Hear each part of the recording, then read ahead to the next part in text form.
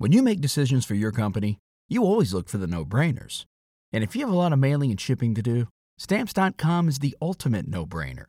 It streamlines your process to make your business more efficient, which makes you less busy. Mail checks, invoices, legal documents, books, and everything you need to keep your business running with Stamps.com.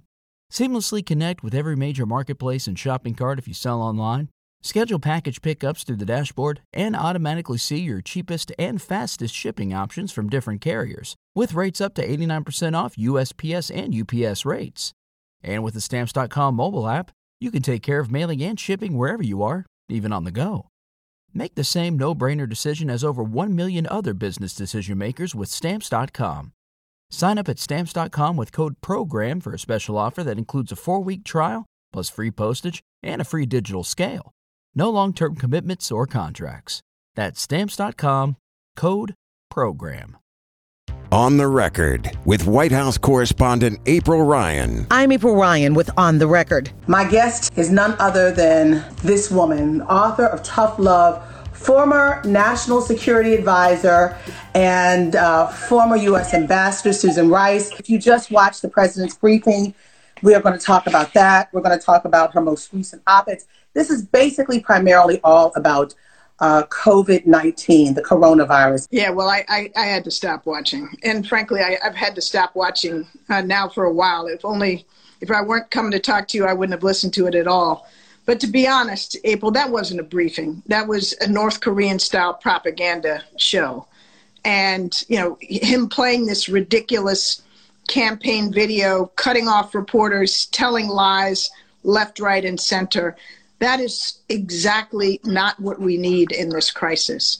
We are aching for responsible, sober, fact-based, empathetic leadership out of the White House. And every day we get just the opposite. It's almost as if with all the pain we're going through, he gets some perverse satisfaction out of rubbing salt in our national wounds.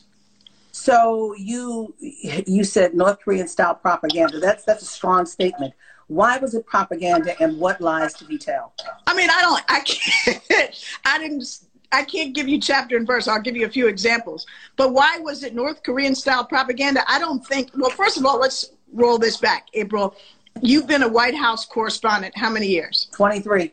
23 years. Have you ever seen a president of the United States stand up there and roll a video full of lies that could have been tailored to a campaign commercial? Yes, taxpayer dollars from Fox News, basically a campaign video. Have you ever seen anything like that before? Not from a president. I've seen a press secretary do it about a reporter, Jim Acosta, at a press briefing. I've seen that. But you've never seen the president of the United States stand up in the White House briefing room and pull that trick. Okay, nor have I. Okay. So that's why I say it was a North Korean style propaganda session. It was an embarrassment, and it was full of lies and misrepresentations. I mean, the lies are myriad, but, you know, for example, this one he keeps repeating about how the Obama administration left the so-called cupboards bare at the national stockpile. That is made up out of whole cloth. There's absolutely no truth to that. We left, and plenty of fact checkers and journalists, including those who visited the stockpile, have validated that it was full. So that's lie number one, but we've heard it so many times, I think it is worthy of being debunked. Again, today he said, you know, we had left them with a broken testing capacity for coronavirus. Well, as you and I know, you can't test for a virus in 2016 that doesn't arise until 2019, or in this country until 2020. So the novel coronavirus did not exist when President Barack Obama was in the White House. That's why it's called the novel coronavirus, meaning new. It's new, and that's why it's called COVID-19, because it came in 2019. So no. But I mean, I don't have the patience or the stomach, April, to go through every single lie he's told, but they're myriad. And I think people are coming to see that quite clearly. Once again, I'm honored, and we are honored to have Ambassador Susan Rice with her new book. You see, I'm plugging your book. I love this. Tough Love, Ambassador Thank Susan. you. You're welcome. You're my friend. I got you. I expect you to do the same for me. And look, I see how you flagged it with all your I told all the pages you marked. That's great. Anyway, I read. So contrary to what some people think. So anyway, I know. Moving on. So I talked to one of your colleagues. This is such a serious time. And before I get into this question, I want everyone to throw your questions at us. If I see them, I'm going to ask. Ambassador Rice is here for this hour to take our questions and to tell us what's really going on. Tell your friends, this is not something you see on TV. This affects us. This is life and death. This is a moment in history we've never seen before. And what moves forward hinges upon this moment. So please tell your friends to tune in. Now, Ambassador Rice, I talked to one of your colleagues a few weeks ago, former National Homeland Security head Jeh Johnson. And I asked him point blank, is this a national security crisis? He said yes, and he went on to explain why. Do you feel that this is a national security crisis? Absolutely. I mean, what is national security if not the health and safety of the American people? It's often said, and correctly so, that the President of the United States' most important and sacred responsibility is to keep the American people safe from anything that can cause us grave harm. Nuclear weapons can cause grave harm. Terrorism can cause grave harm. But as I wrote in my book, Tough Love, long before we had this pandemic, this was exactly the sort of thing that as National Security Advisor kept me up at night. Because we've known for decades that a pandemic of this sort that would sweep the globe, that we haven't seen in such wide scale since 1918, we were overdue for. We knew this to be precisely the kind of threat that could come from inside or outside the country and kill many thousands of Americans, if not millions. And so we planned for it as a national security threat. We understood it to be a national security threat. It absolutely is, which is why, April, when I was National Security Advisor for President Obama in his second term, I set up an office at the White House in the National Security Council, which I ran, called the Global Health Security and Biodefense Office. Its sole purpose was to scan the world and monitor the outbreak of potential man-made and natural occurring threats like the coronavirus that had the potential to do grave harm to the United States. And their job was to monitor and prepare and warn and lead the response operation at the White House. And that office, which I established, unfortunately, was dismantled in 2018 by President Trump and his then National Security Advisor, John Bolton. It's why, April, because we understood it to be a national security threat, that during the transition, in the 12 hours that I had over 4 sessions to brief my successor, General Michael Flynn, I raised and emphasized, among many issues of importance, the threat of pandemic disease. It was among— Say this again. You and the Obama administration, during the transition for the new government, talked to then National Security Advisor. National Security Advisor designate. I was still the National Security Advisor. Yeah, he was incoming. Yes, he was on his way to be the National Security Advisor. You talked to him in 4 sessions for 12 hours. Yes. And in the course of those discussions, I was raising with him all kinds of national security challenges of importance, including the threat of pandemic disease. We did actually a special briefing with others, including Lisa Monaco, the Homeland Security and Counterterrorism Advisor, and many others about the pandemic threat. And we wrote over 100 briefing papers for the incoming team. Included among them were important papers about the threat of pandemic disease. April, also during the transition, we had a live in-person cabinet level exercise when all the cabinet level officials from the Obama administration sat down for 3 hours and met with the incoming cabinet level officials from the Trump administration.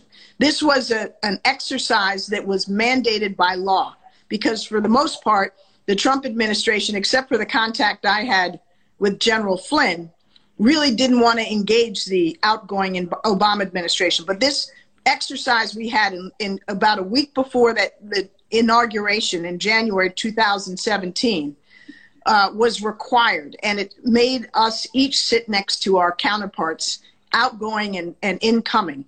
We ran 3 scenarios in that exercise, one on a terrorism threat, one on a cybersecurity threat, and one on the pandemic threat, because we anticipated that this could be something that arose in the future, and we wanted them to be aware of it and prepared. And at the same time, April, the Obama administration handed to the Trump administration a 69-page playbook. It was like Pandemic for Dummies, a handbook for here's what you do if this arises. Here are the questions to ask. Here are the things to check. Here are the steps to take. And, if they even, looked at it once, I think they probably put it on some shelf, if not in the trash can. So we understood in the Obama administration, and actually in all fairness, so did the Bush administration before us understand, because they had experienced H5N1, a very deadly flu. We had experienced H1N1 in 2009, another flu pandemic. We'd experienced Ebola and the Zika virus. We knew about the seriousness of pandemic threats, and we tried to impart that sense of urgency and concern to our successors. Uh-huh. So at the end of the day, after you had this conversation with your counterpart, who was a designate for the incoming administration at the time, what did Michael Flynn say to you about the issue of a pandemic, the potential of a pandemic that you were due for one? Not much, if anything. I mean, I think of the issues he was focused on, this was not high on his radar screen. He didn't. I don't recall him saying anything particularly insightful or seize on it in any way. But I also don't remember him being dismissive of it. He was much more interested in things like China and Turkey and other issues that we obviously had to discuss as well. So at the end of the day, you say he dismantled this one office. Are there other offices that handle a pandemic that have either been dismantled or defunded or have been rolled back with funding? And also, do you know if there is indeed a crisis management office handling this pandemic, this national security crisis at this moment? Well, first of all, I was describing what we set up to be the infrastructure in the White House. Yes, of course, in other parts of the federal government, at the Centers for Disease Control, at the Health and Human Services Department, including at NIH and at NIAID, where Anthony Fauci is the director, the National Institutes of Allergies and Infectious Diseases. Yes, of course, in USAID and the State Department. There certainly are offices that have responsibility for pandemic disease. But the point of making it a focal point in the White House, an office that reports directly to the National Security Advisor and to the Homeland Security Advisor and through them to the president, is to elevate the importance of it, attach additional focus and resources to it, and enable the White House to do what it is meant to do at the National Security Council, which is to coordinate and convene these other agencies. And April, to your point about funding, in the president's budgets over successive years, he has proposed significant cuts to CDC, the Centers for Disease Control, to NIH, including this budget cycle, a budget he submitted to Congress in February after we knew about the pandemic, and to certain parts of the Health and Human Services Department. So, yeah, there have been budget cuts, but the principal point is that this administration at the White House level, was never particularly interested in or focused on the concerns about pandemics. I think clearly the Centers for Disease Control, HHS, even the Council of Economic Advisors, which is a part of the extended White House, ran exercises and had studies done on the impacts of pandemics, but it never seemed to gain the kind of traction that would have been helpful in retrospect had this White House early on been seized with the urgency and the importance of pandemics. So following up on what you're saying, the preparedness of this administration to handle this national security crisis, you wrote an op-ed that I printed out. You've written several op-eds in the last couple of weeks and months. And this one from the New York Times, dated April 7th, 2020, by Susan E. Rice. It says, Trump is the wartime president we have, not the one we need. And let me see, the fourth graph down, you go in the first line. The Trump administration shelved the war plan. You talk about military preparedness. He is not prepared. Why is he not prepared? Even though he did all of these cuts, even though they may have shelved your pandemic information, could they have done this on their own? And maybe they're doing what they saw fit at this moment compared to what had happened in the past? Well, yes, April, they could have done this much better, much differently, and we would be much better off in terms of lives lost and the economic consequences. Let me walk you through what we know to be the timeline.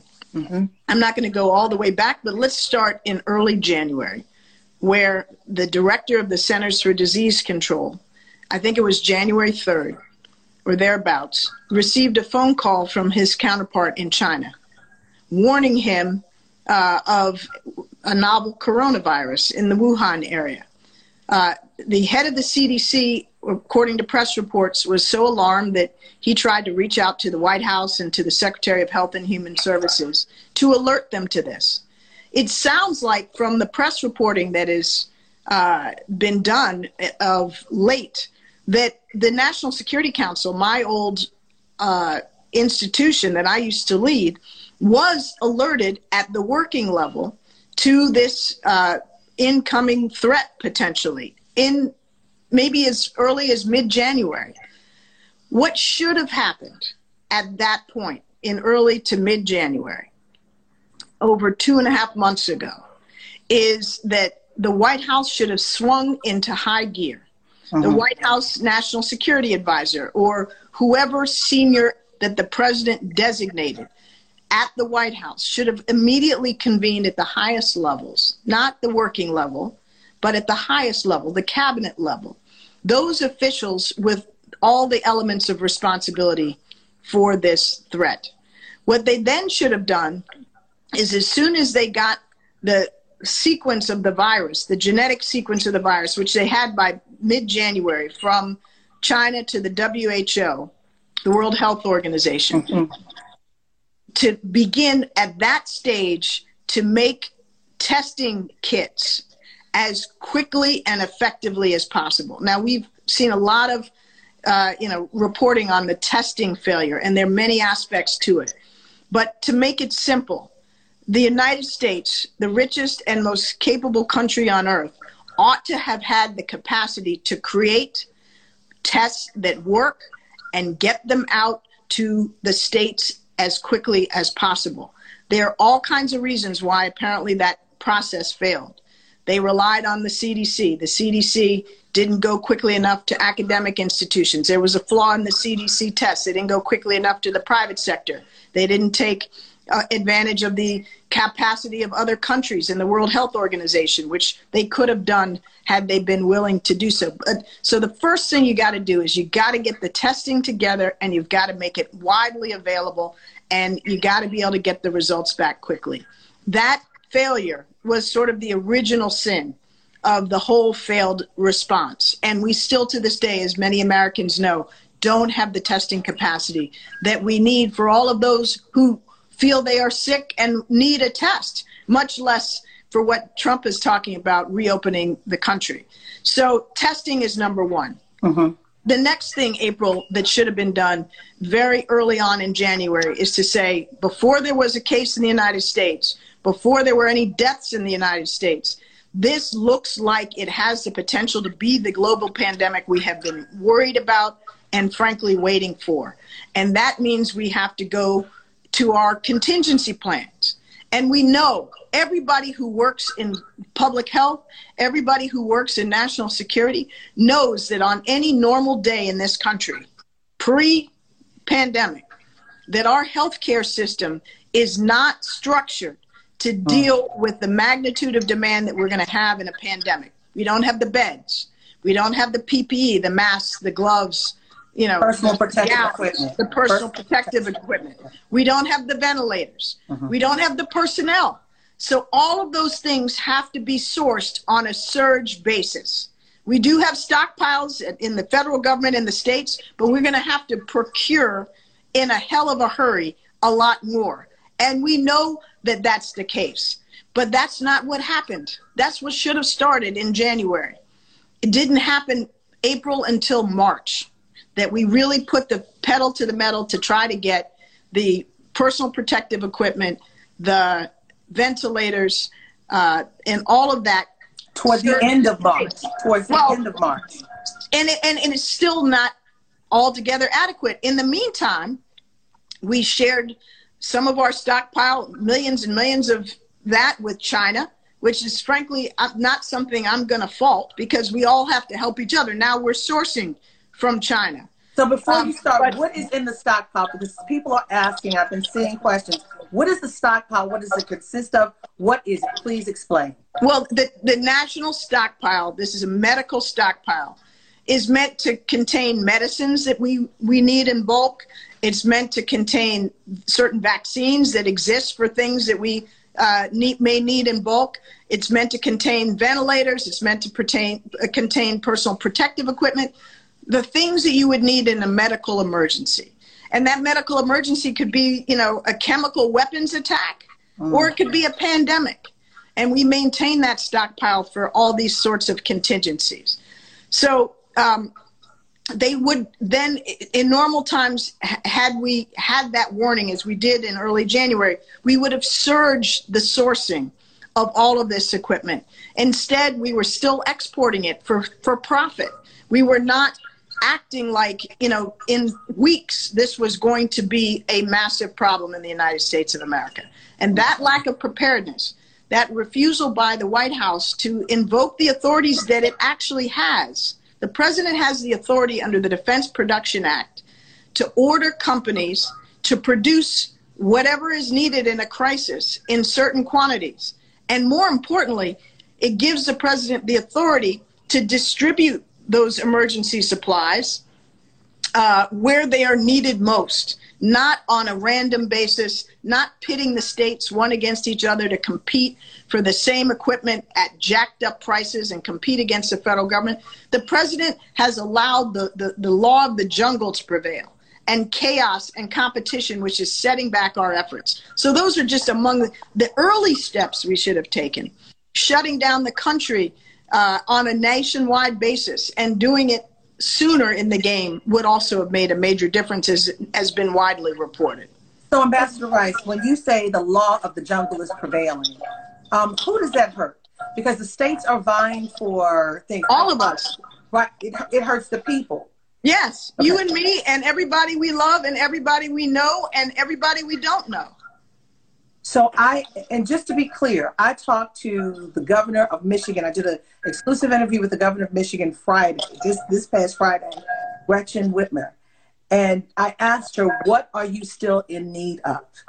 She said she's in need of testing kits. This is in the state of Michigan. Testing kits, masks, and ventilators. Testing kits, masks, and ventilators. All this is the president is looking to open up the nation. And, someone just threw out May 1st. Susan, do you believe, Ambassador Rice, do you believe that is too soon, as there is still a need? States are still looking for critical equipment to basically treat people or test people to see if they have it, and treat people and try to prevent death. Yeah, April, I would want to defer to the scientists and the experts, but just given where we are, it's April 13th today? And they're, the caseload is still, at a very high level. There are many parts of the country which have not peaked. And we don't have the testing. We don't still have all the personal protective equipment. We don't have all the ventilators that the states need. I think it's very unlikely that we're going to be ready to so-called reopen the country on May 1st. And the worst thing that the president could possibly do is to let up too quickly and have this come roaring back at us. That would be a double whammy for our health, for the number of fatalities, for the number of infected, but also a double whammy for our economy.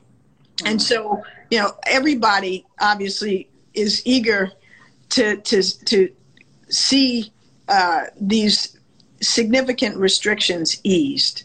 But I think everybody with any sense is also understanding of the fact that we got to get this right. Yeah. And we not just fast, but right. And I'm worried that the president seems to be driven by political imperatives, by his, reelection campaign, in the sense that, he's got to get the economy going again, which we all would like to see, but not at the expense of lives and our health. And I think that's where we are. You've touched on so many different issues, and a lot of the issues people are talking about. Everyone, we're talking with former U.S. Ambassador, former National Security Advisor, Susan Rice, who is not ashamed or afraid, trust and believe, to talk the truth. One thing I know about her, I've known her for over 2 decades, she fiercely loves this country. She will fiercely fight to the death for truth. She will fight for her family and her friends. Trust and believe that as well. And I'm thankful. Thank you, April. And I'm thankful to count you as a friend. And it's so interesting when this thing first happened, if you don't mind, when we started hearing about people at CPAC getting sick, Susan Rice said, this is going to be worse than we could ever expect. You said that early on, and I watched it unfold. And you said it's going to hit the economy. You said it's not just going to be health, but it's going to be the economy, the global economy. And you said there were already nations that had weak or weakening economies. And this is going to be a problem. Talk to me about what you see as, once again, the cost of this. You have Andrew Cuomo, the governor of New York, saying that this is very expensive. You have the governor of Maryland, this is very expensive. Everyone is saying, every country is saying this is expensive. What do you see down the road from the perch that you sit and sat in?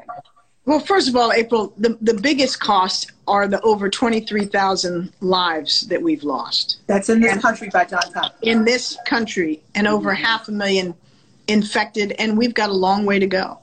We've got a long way to go. That is way too many we have lost already. And as I think people now understand, we're losing disproportionately in our own African-American community, in the Latino community, on the Native reservations, it's in tribal areas. It's really hitting America hard across the board, but particularly communities of color. And we can never make those lives back up. They're gone. We've lost souls. We've lost our frontline healthcare workers. I mean, I just want to stop for a second before we keep going and just say, God bless you and thank you. Yes. All of these nurses and techs and doctors and cleaners in the hospital, everybody who is putting their lives on the line, the first responders, the firemen, the ambulance drivers, the police officers, the people working in grocery stores and the farm workers and the truckers and everybody in that food supply chain and other critical supply chains, the delivery people. I mean, it's just unbelievable, the people who are sacrificing and literally putting their lives on the line for all of us. And we all owe them an extraordinary debt of thanks. And sadly, some of them are dying. We're losing, young, healthy people and elderly people and everybody in between. So that's the first cost that has to, stand up alone. The economic costs are huge too. in this country, over almost 17 million have filed for unemployment. We've never seen those kinds of numbers, much less in 3 weeks' time. You know, small businesses. And just starting to get the stimulus checks. Just starting for some people, yeah. But not for everybody. That's true. And the small businesses and the nonprofits that are, you know, trying to work through the bureaucratic red tape that seems to be extraordinary to get what is due them. It's a nightmare. And, you know, there's so many people who don't even, you know, weren't even working in the formal economy, who are, you know, the undocumented, those who just aren't counted in so many ways that are still left to suffer. And that's here in the richest country on earth, where we don't have health care for everybody. We don't have, as this crisis has shown, anything approaching an effective social safety net. I want you guys to tell a friend, this is about us. This is not something cerebral and heady. This is about us. Things that we really need to know, someone who is on the front line. And I want you to tell a friend, join in, because this is important for the remainder of the time that we have. I'm looking at the questions and I'm throwing them at Ambassador Rice. And we thank you, Ambassador Rice, for your time. You always speak the truth. And someone that we know just came up, and I'm pleased to see a lot of my friends on here and people who just thank you and whatever, they like me or whatever, that's fine. But the issue is, I know, right? So we all like you, April. You're a bad sister. Oh, I learned it from another bad sister. Badness keeps badness. But anyway, so look, I just saw something from a mutual friend of ours who said, you know, they had the virus and couldn't get tested. So those Johns Hopkins numbers are total underreporting. Yeah. Right. There's so many more who are underreported. And go ahead. I'm sorry. No, you go ahead. I'm sorry. And you and I sit in two areas. You're in another city down the road from me that we're anticipating the apex soon. This is not over. Houston is supposed to be getting the apex soon. Philly, D.C., and Baltimore. We haven't hit yet. So there's still problems, and they're talking about opening this up. And we are not linked just by the neighborhoods that we're in. We move around, and so we have to stay home. And I hate this social distancing thing. Physical distance. It's physical distance. We are socially connected, but we're physically distant. That is something psychological. We need to say physical distance. Anyway, moving on. So, but April, yes, this affects all of us as human beings. And you're right that we are not counting so many of those who have been infected. And we're sadly not counting so many who have died. Right. The people in the nursing homes that don't get to the hospital aren't being counted. There are just so many of us that aren't being counted. So we're underplaying, not necessarily deliberately, but we're undercounting how bad this is. And the other thing I want to say, we've talked about the economic impact here in the United States. The economic impact in other parts of the world, particularly parts of the developing world, where people live in, you know, in shanty towns and in slums, and they have nothing, and they can't afford to distance. They can't afford not to go to work because they're going to starve. There are these horrific pictures that I saw today online from Kibera. Kibera is the largest slum in Nairobi. It's like a city in itself. And people were scrambling and fighting, and they were all on top of each other in a mad crush to get food delivery. You know, these are food supplies that were being distributed because they're under a lockdown. They, you know, earn pennies or, you know, barely $1 or $2 a day in good times. And their whole economy is collapsed, and they're starving. So as rough as it is here, you know, we at least have food banks. We at least have some mechanisms for many people, not everybody, to get some sort of help and relief. So this is a global catastrophe, and we shouldn't forget that, because those people are human beings too, everywhere. They are, most definitely. And what are you hearing about the fact, and this, and I'm just going to say this, as an African American who's 5 generations removed from the last known slave in my family, sold on the auction block in Fayetteville, North Carolina, it irritates me to hear that people want to use Africans as the test case to test this. Have you heard about that? No, I haven't heard much about it. Okay, test the vaccine. Moving on. I want to ask you a couple of things. 4 questions I have along with other people. Everyone, throw your questions out. Please, if you have questions, throw them out there. Let me know. Send this to a friend, tell friends, because this is about you. You're not going to hear this in the briefing room. You're not going to hear this in the briefing room. Thank you, Susan, for not telling me to be quiet and I'm fake and all that. Thank you. I appreciate it. So anyway, yeah, that was a little shade. But anyway, thank you for watching, Mr. President. We appreciate you. Maybe you will give me an interview because this is important as well. States' rights. The president says that he has the authority because this is a national emergency. It's also a national security crisis. He says that he has the right to be able to usurp the governors and take over and open up any state.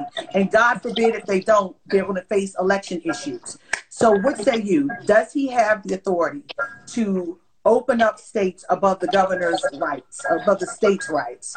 April, I'm not a constitutional lawyer, but all the ones that I know who are say that nothing in the Constitution gives the president that authority. In fact, there's a provision in the Constitution that makes it very clear that those sorts of authorities that aren't expressly given to the president or to others reside with the states. So the bottom line is most experts that I know make it very clear that he doesn't have that legal authority. Having said that, the president was asked the question more than once today directly in the briefing, and he sidestepped it. Once he said, we'll get you a legal answer. The other time he said, well, I can't imagine that they wouldn't, go along with what I want. And then he implied, as you just suggested, a threat that if they don't go along with what he wants, they'll either be defeated at the ballot box or by implication that he'll do mean things to the states that defy him. Look, the fact of the matter is this is going to come down to individual states' best judgment. There was a gathering today organized by many of the governors of the Northeast and Mid-Atlantic and the governors of the West Coast, Washington, Oregon, California, and they all have agreed that they're going to cooperate and share information and coordinate their decision-making about how and when to reopen. Doesn't mean they'll all do it exactly at the same time, but they're going to be working together. And that makes a great deal of sense. There may be logical arguments for some places opening sooner than others based on what's happening there. I personally would have much preferred to see the shutdown occur on a nationwide basis and earlier than it did. And I wish the president had come out and said that is what he not only recommended but expected the governors to do. Because the slow ones, the recalcitrant ones, were mostly those over whom he seems to have quite a bit of influence. So in any event, this has to be done based on science, based on the judgment of the public health experts. This is not for Ivanka and Jared and, Wilbur Ross and all those, because there's not all those retreads on the commission that he, announced today. There's not an economist on that. Well, Larry Kudlow, but there's not a bipartisan economist on that panel. I don't even know what Larry Kudlow's economic credentials are besides time on TV. But in any event, the reality is this is, a panel of Trump loyalists and close economic advisors and family members that do not give confidence that public health considerations and wise and dispassionate judgment will be brought to bear on what is a critical question of life and death. How and when we resume, increasingly normal economic and social activity is going to make the difference between, whether we have hundreds of thousands of deaths or hopefully something much less than that, which is still already, as of today, way too much. So this is very interesting because someone posed this question. China opened portions of its country, but there was a reinfection that came back. Well, China has done this in stages, right? Yes. And they lifted, for example, last week, many of the movement restrictions in Wuhan. Mm-hmm. Some they've done some things in Beijing and other major cities. But what China has experienced is reinfection. Well, not reinfection, that's the wrong terminology. A resumption of new infections, mainly from people. In layman's terms, a reinfection, but go ahead. Well, reinfection is like if I got sick and then I got sick again. Well, so the wave came back, correct? Another wave of infections that have largely come from Chinese nationals returning to China from elsewhere, from the United States, from Italy, from Russia, from a lot of different places. And they are coming back with the virus. Now, and that's even with China, asking all these people to come back to be tested, to be quarantined, etc.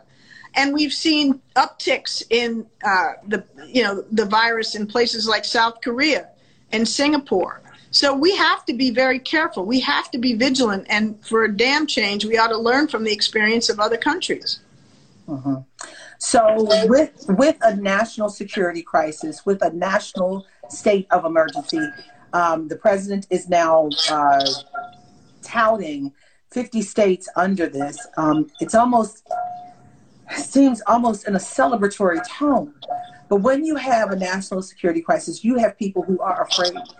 I just got some statements from people saying they feel helpless, and thank you for this. They need to hear this. But there are concerns about a food shortage. Talk to me about that.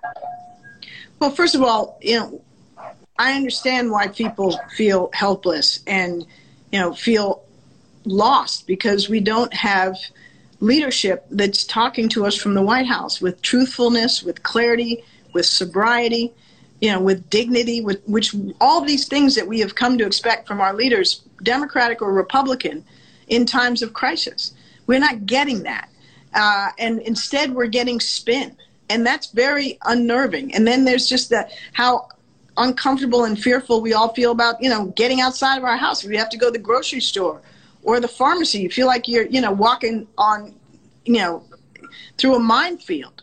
And so all these fears are real. But April, we do have a voice and a say in this. The first way we have a voice, and to the extent that any of us can, if we have the ability to stay home, if our jobs, if our circumstances allow us to do that, we absolutely have to. And we got to be, serious and locked down about it.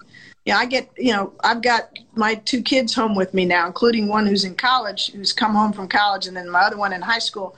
And my son wants nothing more than to be able to go and walk in the woods and take, he's a bird watcher and watch for birds and take photographs. And, I want to be able to let him do that. But this is not the time. I told him, no, not now. You got to wait. And even if he's by himself, you're saying even though, and this you could argue is I'm being too extreme about it. Because up until a few weeks ago, I let him do it. But he's by himself, he's in the woods, he's driving to where he's going. But we've got, in this Washington area, as the governors and the mayor saying, don't do that. Stay home. And I feel like, if I'm trying not to go to the grocery store, I don't see why he needs to go, traipsing through the woods. So hopefully in some time he'll be able to do that. But the point is, we all have to be disciplined, and we all have to make do things the way we don't want to do them. And that itself makes a huge difference. Right. So we do have some agency. And the other thing, April, is, we don't deserve this kind of leadership. We do not answer someone's question. We do not deserve Donald Trump pretending to be president. He's a tin pot dictator up there. And it's not what our country needs in terms of our security, in terms of our health, in terms of our economy. And so the other way we get to make a difference is by voting. and voting for change in November. And you just brought up the next question. A friend of ours sent me this text. I'm going to read a portion of it. I fear most that Donald Trump will argue that we need to postpone the national election because we have a national emergency. But it's a long time until November. So we'll just have to see what happens. If things start to reopen and come back this summer, fall, Trump will declare a big victory. Is it a victory? Especially when thousands, tens of thousands are dead in this nation. And you are saying that he could have mitigated this and contained it earlier? No, April. When over 23,000 Americans have died, and the reality is we could have saved many of those lives had the president and the White House moved earlier and taken the steps that I just outlined at the beginning of this conversation. There's no victory in that. It's perverse. It's obscene for any president of the United States to declare victory when tens of thousands of Americans have died on his watch. Can you imagine if George Bush had declared victory after 9/11 because 3,000 Americans died as opposed to 10,000 Americans? And what version of perversity does that count as a victory?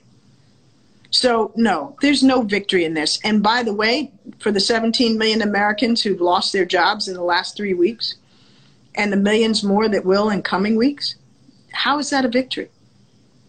I mean, I don't put past Donald Trump saying anything that he finds serves his interests. But I think the American people are smart enough not to fall for that BS. A devil's advocate, he would claim victory if the numbers fall way short of the prediction of hundreds of thousands of deaths. Well, you know what? He's already trying to play this game, right? He's saying, well, if I did nothing, according to the Imperial College of London, up to 2.2 million Americans would have died.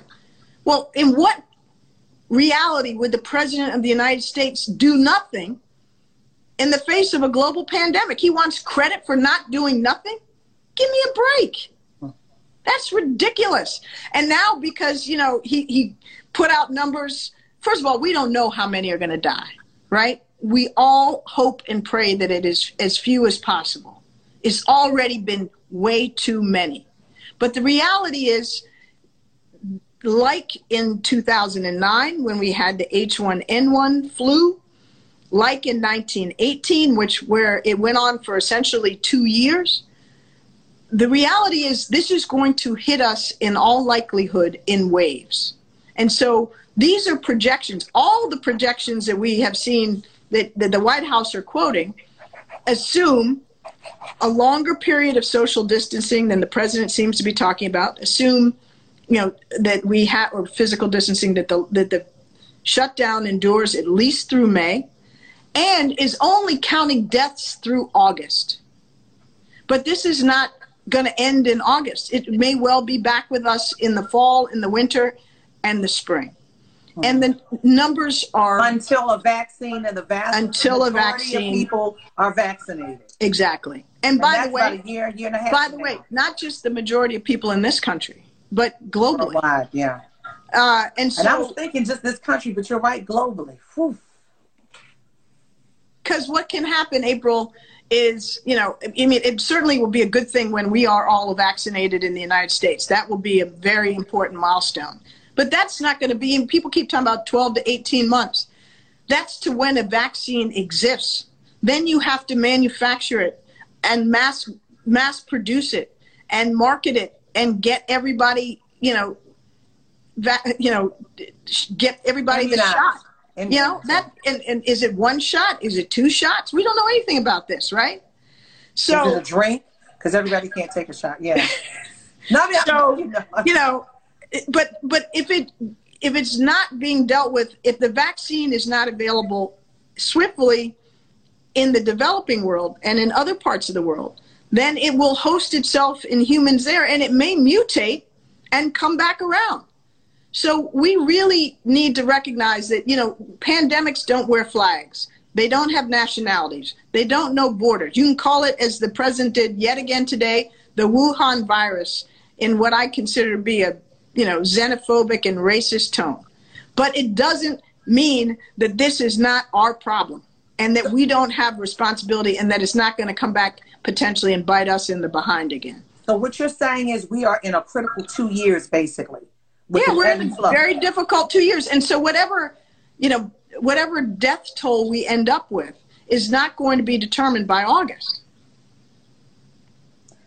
Wow. Okay, so in our remaining time, I got some questions. One, someone asked, can the president be brought up on impeachment charges?